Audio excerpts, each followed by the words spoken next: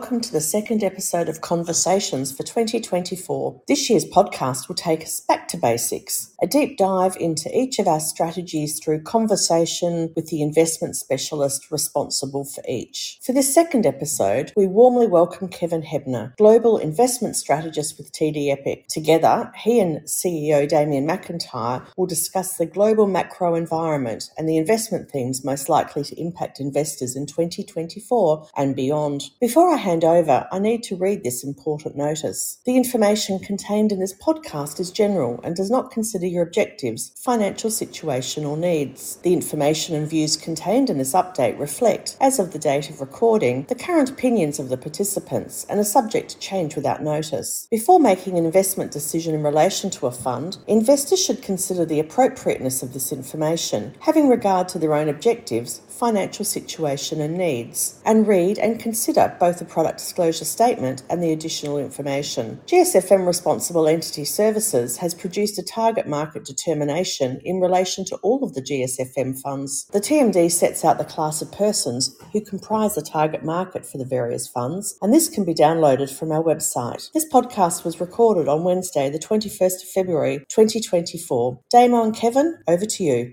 Thank you very much, Tracy, for that warm introduction. Kevin, welcome to Australia and welcome to our podcast. Thank you very much, Damien. By way of background, our Australian clients are very familiar with Bill Priest, Kira Van Valen and John Tobin, but they're yet to meet you, Kevin. So I wonder if you'd be kind enough just to very quickly give us a quick snapshot of your background and your role at Epoch. Okay, thanks, Damien. I've been at Epoch for 8 years now. I did previously work with Bill Priest at Credit Suisse. This was a couple decades ago. And actually, both John Tobin and Kira were at Credit Suisse at the same time as well. I started off my career at the Bank of Japan in the mid-90s and spent about 13 years working in Japan. After the BOJ, I was with UBS as Japan equity strategist and then Credit Suisse. Afterwards, I spent time on the trading floor at JP Morgan in New York, so the main fixed income and FX trading floor, which it's very good to spend some time on trading floors and see how the fast-paced, short-term world works. I think it's especially good to do that when you're in your 20s, not when you're in your 50s. So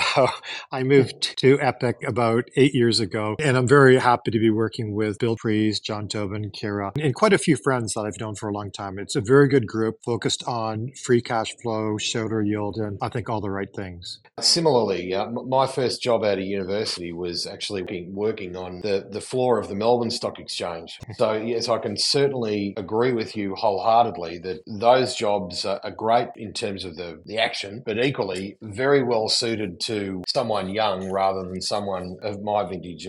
So thanks for that and welcome. What I might do is just fire a heap of questions at you and pick your brains and share your insights with our audience. So if I could just start with interest rates and inflation. Both rates and inflation have dominated the markets for the best part of 2 years now. Or interest rates have dominated the markets for a lot longer period for being much lower than they are today. But obviously when inflation raised its head in Q1 of 22, that sent the interest rate markets north very, very quickly. So in your view, so where are we now and how do you think this will play out over 2024 from an inflation and rates point of view? Starting off with rates and say real yields, we've seen this ratcheting down. The real 10-year yield, for example, in the US averaged 5% in the 80s. That moved down to 4% in the 90s, 2.5% in the 2000s, just above zero in the 2010s. And that was supposed to be the new normal. In fact, it was the new abnormal. And what we're seeing more this decade, for a number of reasons, I think, is real yields starting to normalize. And we think the average for this decade will be a number closer to 1.5 to 2%.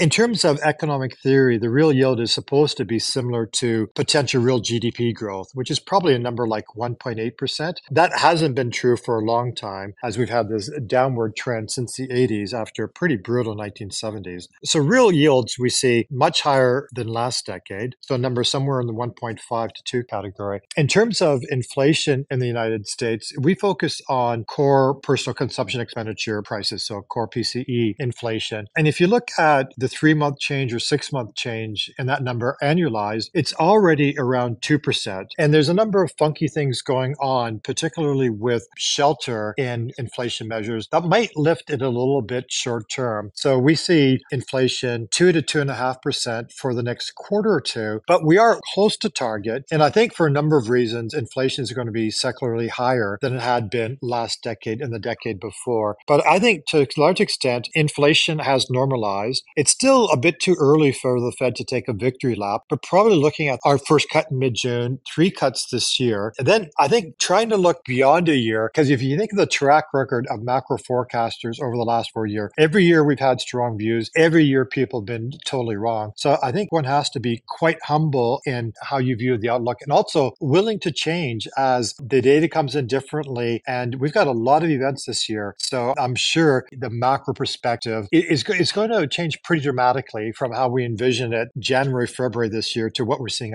by end of the year. Interesting. Now, tell me, the US market has been really quite resilient. I know if we're looking at the equity market, particularly, the strength in the market has been around this new phenomenon of the sensational 7 or the fabulous 7 or whatever the description is. Given the US equity market's strength over the last year or so, how do you account for that? How would you explain it? So it is very much been driven by the Magnificent Seven, so 7 supposed AI plays. And so, for example, if you look at consensus expectations for earnings growth this year, for the entire S&P, it's 12%, but for 493 companies, it's 5%, roughly in line with nominal GDP growth. For the Mag 7, it's 55%. So we've got this enormous dichotomy, and that's really being driven by the build-out of the infrastructure for AI, all the picks and shovels, so the compute, the clouds, semiconductors, and that's all different levels of the stack. And so that's going to drive earnings certainly through 2024 into 2025. But I think beyond them, we get a real problem, and we have to say, well, how is AI actually adding values for consumers, households, and business people? And that's not at all clear. And usually when we have new technologies like this, it is a decade plus long process. So it looks like this trend might continue through 2024, but beyond that, I think people are going to be a bit disappointed by the length of time it takes, that it always takes, for new disruptive technologies, in this case AI, to actually add economic value to businesses and households. Well, it's interesting. I suppose when we look back through history and we look back through time, there has been quantum shifts in commerce or technology, which really has been the catalyst for these big market moves. So it's probably fair to assume that the markets are anticipating significant and lasting change as a result of AI. And I suppose that's why these AI leaders have been so dominant. Yes, and I guess the issue is, well, how much is priced in and is that reasonable? So, for example, with NVIDIA, we think it's priced in 20% earnings growth for the next 18 years. Now, companies have done that before, but there's never been a case that a huge company has done that before. So previously, much earlier, Apple's done that, Microsoft's done that, lots of companies have done it, but never a huge company. So we think it's possible, but it's quite improbable. And so to more broadly looking at the Meg 7, there's 3 reasons to think we might be in some type of bubble, similar to a bubble like we had in the late 90s. One would be the enormous concentration in terms of stock market cap for a small number of stocks. The second is valuations, which is extreme. And then thirdly, I think the euphoria of so much public comment, the things that pundits are saying, and all 3 of these sound very much like the 1990s. And then the question is today 1999 or is it 1997? And clearly the implications for investors are pretty important, which one you think it is. Yeah, we're in an amazing moment in time, particularly as it applies to NVIDIA. I was looking at Bloomberg last night, and there was an article and a headline which was "The world hangs on NVIDIA's results." And I thought, my God, is this what we've become? That one name is going to be either a lightning rod for volatility or a drawdown, or secondly, if the numbers are better than expected, do we breathe a sigh of relief and life can go back to normal? It's quite extraordinary, really, this moment in time, and in particular, the Magnificent 7. So NVIDIA will report today. Today's Wednesday. And so it is important because NVIDIA very much is the center of the build out. We've seen the compute that's dedicated to AI increase 10x every year for the last decade, and it'll probably continue increasing 5x or 10x for quite a while. And given the lockhold that NVIDIA has in this ecosystem, it should be good for NVIDIA. And so the market will be looking at this number for what it means for NVIDIA at a very elevated multiple, but also what it means broadly for the build out of AI infrastructure and all the names attached to that. And so if we see a slowdown in NVIDIA's numbers, that means the entire build out is slowing down. And then I think we could see a pretty market sell off. But my feeling is the infrastructure still has quite a way to build up. My guess is throughout this year, it remains pretty strong, but not a whole lot beyond this year. At some point, we really do need to see the killer apps and how AI isn't just benefiting picks and shovels and the infrastructure of digital tech, but actually we need to see real services that are benefiting goods and businesses and households. And we've seen a lot of cool stuff, but not stuff that really is going to move the needle that way. And that way it feels a bit like 99. Like in 99, the businesses that were doing well were all really good businesses. It was just way too early. And patience is not something that the stock market is always terrific at. Yeah, we still haven't learned that from history, have we? You're right. Everyone tried to imagine the internet and how it would change our lives in the late 90s, but it didn't really have a significant impact for many, many years later. And the NASDAQ, as it was back then, it got there way in advance of the actual change. It led to some disappointments and tears during the NASDAQ's correction in the early part of the 00. So you're right. It's fascinating, and it really will be interesting to see how this all plays out. Yeah. The one major difference between now and the 90s is the tech leaders now are producing a lot of free cash flow, pretty terrific operating margins, and the return on invested capital relative to the cost of capital, it's very nice. And that's different than the late 90s when most companies were burning through cash. So that's an important difference, even if there's the three similarities that we mentioned before. But still, there's a question. We're embedding so much earnings growth, and it's normal when you have a new technology that you overestimate the short-term impact, you underestimate the long-term impact, but we're in the short term right now. And so we do think that there is going to be this point when you look over the chasm and the market does have to retrench for a while. Even if what's going on is real and it's important, I think what's been priced in is moving well ahead of what the technology is going to deliver.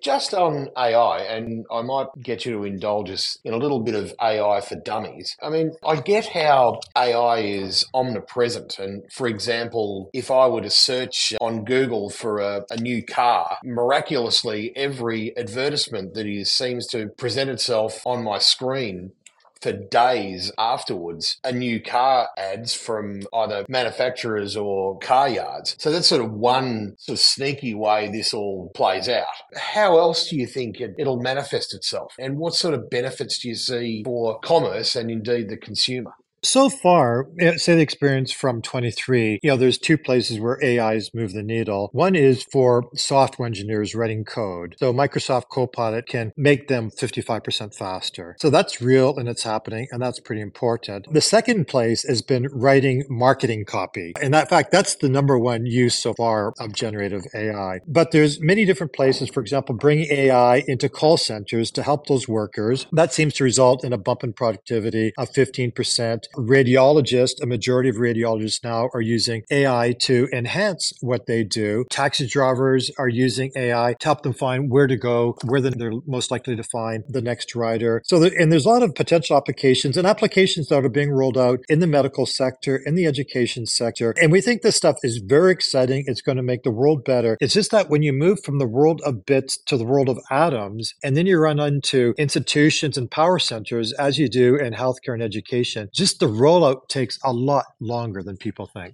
Talking about tangible productivity benefits, I had a series of board meetings for my involvements here in Australia this week, and one of them was a 156-page board pack, and I was moaning about how much I had to read on the weekend. And my 17-year-old daughter suggested that I take a photo of each page, put it into the Microsoft, whatever that package is, and hey presto, within a few minutes, this Microsoft package will give me a summary of the key points from the 156-page board report back. And I looked at her quizzically, thinking, well, I sincerely hope that's not the way you intend to educate yourself or buck the system moving forward. And I want to stress for all our listeners and clients' benefit, I didn't cheat. I did read every 156 pages. But as you say, in terms of the speed and productivity gains these things can generate, it's scary, isn't it? I don't think it's scary. I think it's very promising. It augments our abilities. It's going to make us better if we're analysts or portfolio managers or strategists involved in the finance world or education or healthcare. Steve Jobs used to always say computers are bicycles for the mind. So this is what we have with AI. Maybe it's a motorcycle for the mind. It's something for the mind. It definitely makes us better. In terms of your daughter's example, that's a terrific one, and that's used a lot. So when people get like a complicated paper you need to read through, and say you don't have 3 hours, you take the PDF, you put it into an app, and then say, can you give me a 200-word or 400-word summary? And it'll spit it out. And then you understand what the paper's about. And then you can decide, okay, is this worth spending 3 hours on or not? Similar, if you have to write something on a topic, you're not really sure how to structure or where to get started. So you say to it, I need to write a paper, for example, the pros and cons of investing in India. Can you give me 600 words or 800 words? And it'll give you that. And it'll give you a structure. And some of it will be wrong. Some of it will be pretty average, but it saves you quite a bit of time as a writer. And that's going to get better and better. So AI, artificial intelligence, is really about augmenting intelligence, augmenting your ability. And so people in creative fields and white collar fields, it's more than a bicycle for the mind. I'm not quite sure what the right metaphor is, but we should, in fact, we definitely should not be scared of it. We need to embrace it in the same way that we needed to embrace PCs and the internet and how they would help us do our job even better.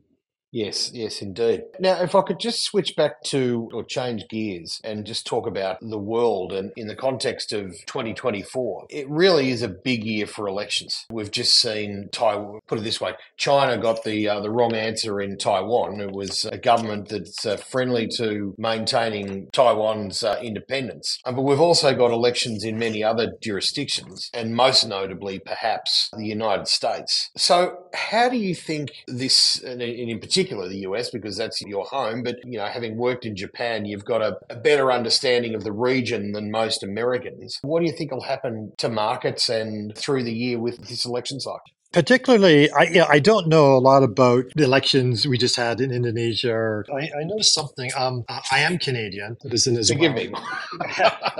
But I will be voting November. This will be the first time I voted in a presidential election. Policy implications. The betting sites right now are saying there's a big gap between Trump and Biden. So there's a well over 50% chance that Trump will win. And that gap is getting bigger. There's still 8.5 months to go. So a lot can change, and a lot always changes between now and then. But one thing that's different between now and 2016, Trump is much better organized. He already has his team together, and he's putting up very detailed explanations of his policies on his website, which is donaldjtrump.com. And when you go through these, a number stand out. For example, one, tariffs. He loves tariffs. He doesn't realize they're taxes. He thinks that the country exporting to the U.S. pays them. That's not true. U.S. consumers pay them. But this is the way he thinks about it. So 10% tariff on all imports, that's an average 3 times higher than today's level. So that's a starting point. Tax cuts. So the 2017 tax cuts he put in place, going to make those permanent. That's fiscal stimulus. Goodbye fiscal conservatism. Energy, we have this pivot from green to brown energy. The U.S. is already the number one oil producer, but this gets turbocharged. Industrial policy, we've seen lots of industrial policy under Biden. We see more under Trump regarding semiconductors, energy, autos, manufacturing, regulations. Trump hates the swamp. He hates the bureaucracy. So there'd be lots of deregulation going through. Chairman of the Fed, Powell, Trump's been very clear that he would not reappoint them. He wants someone in place who's going to be dovish and is going to be more pliant to Trump's wills. In terms of geopolitics, Trump's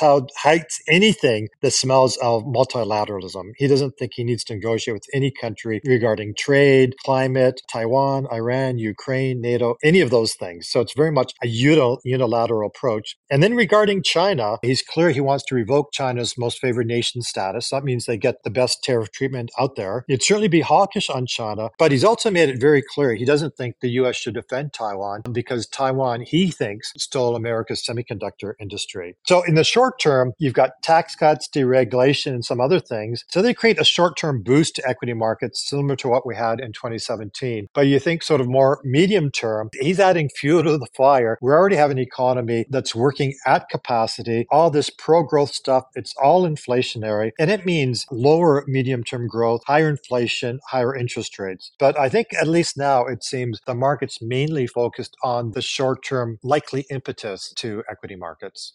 Now, of course, the United States economy has been remarkably resilient in recent years, and it's almost safe to say that a soft landing is the most likely outcome through 2024. There's lots of drivers to the US economy, but one of the things that isn't talked about enough, I believe, is the extent and quantum of fiscal stimulus. What is it, 7% of GDP, isn't it? Or something of that magnitude. So if Biden is re-elected, presumably he will maintain that stimulus or close to. Do you think it'll be a different world under Trump? And what do you think that might do to the soft landing thesis? You're right. All standard economic indicators said, say, a year ago or 2 years ago that we're heading to recession. So any well-trained economist would say 80% chance of recession, and you'd have lots of ammo to back that view up. The view is totally wrong. And that's been the history for the last 4 years, right? If you apply your standard tools, they've been time and tested, these tools, they've been wrong consistently for 4 years. So we really do have to be careful about beating our chest with our forecast over the next year or two. But I agree with you. Fiscal stimulus mattered a lot. Trump is certainly promising a lot of fiscal stimulus. He will have to work with Congress to do that. But the evidence seems to be that he's pretty good at browbeating Congress into giving him what he wants in many areas. And I think tax cuts would be one of those. I think for Biden presidency, if he had, say, Republican House and sort of a borderline 50-50 Senate, I think it'd be much more difficult for him to have sort of normal fiscal stimulus. But the one place where there is bipartisan support is industrial policy. So there's been, $280 billion for semiconductors, different other areas, which I think we could have industrial policy backed up by pretty big sums of money. Interesting. Well, Kevin, in the interest of time, we've hit our 30-minute window. So unfortunately, I have to conclude our conversation, which I've really enjoyed. So thank you very much, A, for coming to Australia this week. I sincerely hope this week is a success for you and for Epoch. And it'll be interesting to see how 2024 plays out. Yes. Yeah, thank you very much for your time today, Damien. It's been fun. Thank you very much.